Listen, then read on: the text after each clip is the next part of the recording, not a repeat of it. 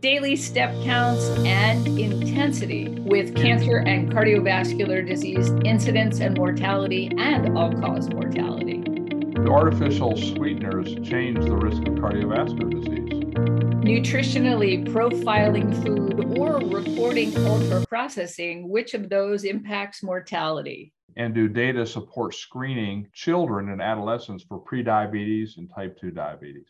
That's what we're talking about this week on Double T HealthWatch, your weekly look at the medical headlines from Texas Tech University Health Sciences Center in El Paso. I'm Elizabeth Tracy, a Baltimore-based medical journalist. And I'm Rick Lang, president of Texas Tech University Health Sciences Center in El Paso. I'm also dean of the Paul L. Foster School of Medicine. Rick, I hope you'll agree that we should turn to JAMA and take a look at this notion of should we be screening children for diabetes? We are certainly seeing a huge increase in the incidence of type 2 diabetes among this group. What are we learning from the USPSTF?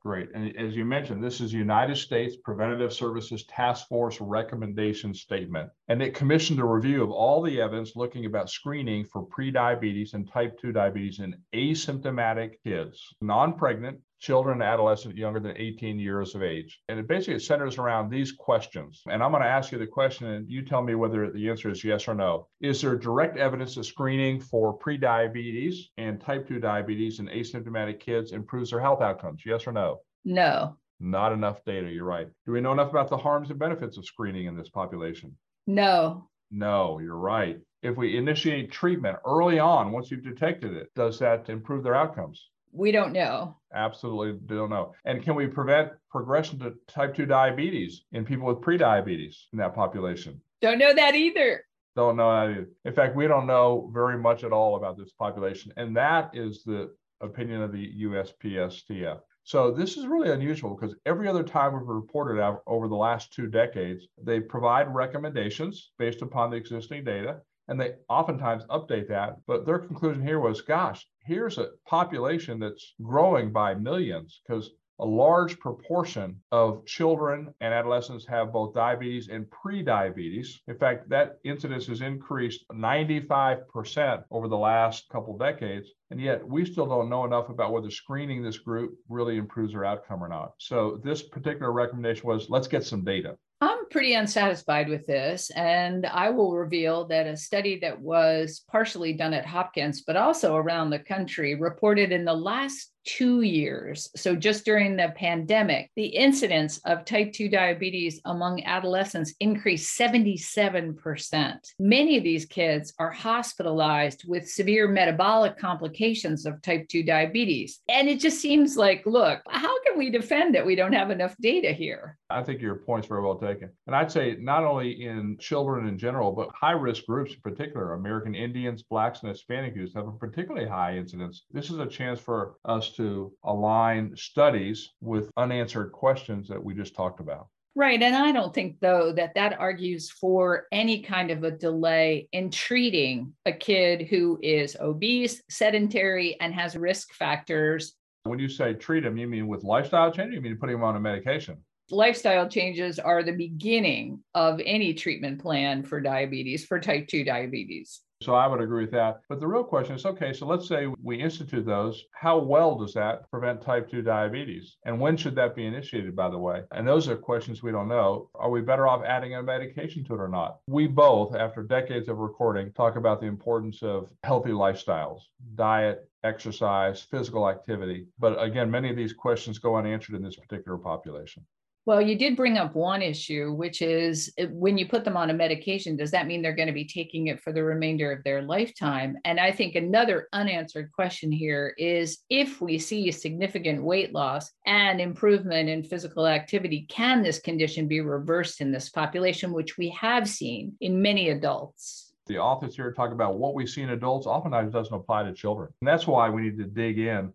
Well, since we're talking about lifestyle things, let's turn to the BMJ. And this is a rather strange study that takes a look at ways of categorizing foods and what are the impact of those different foods with mortality, something called the Moli-Sani prospective cohort study, which is conducted in Italy. Turns out that there's a couple ways that in Europe, they label foods. One of them is with regard to nutritional content of foods, so-called FSAM-NPS dietary index.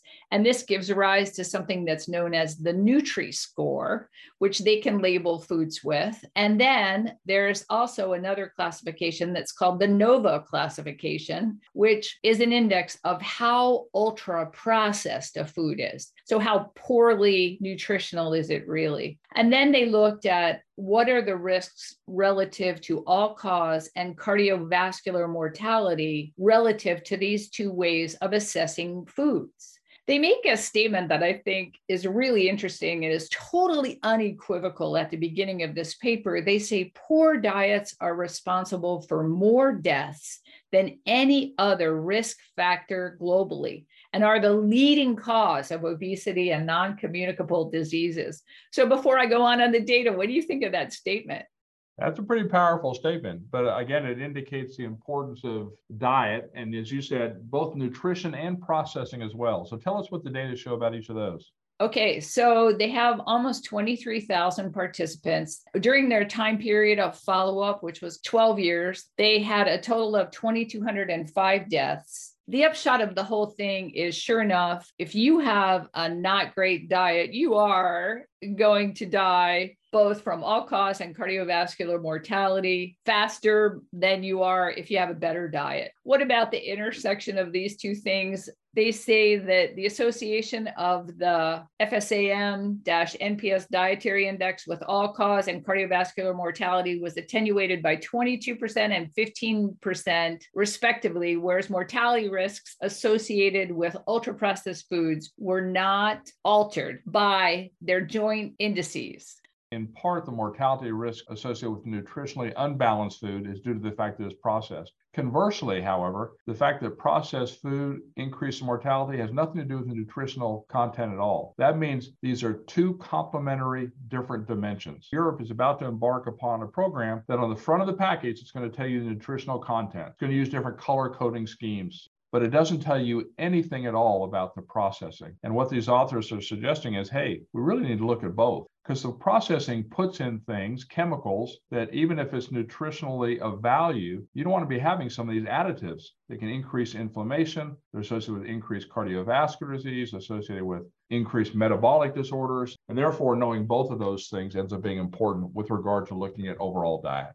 Right, exactly. And they're both important. So we really need to assess both of them. They drilled down and they looked at different aspects of blood counts and C-reactive protein and so forth that were relative to both of these ways of looking at food. They did find some disparities between them.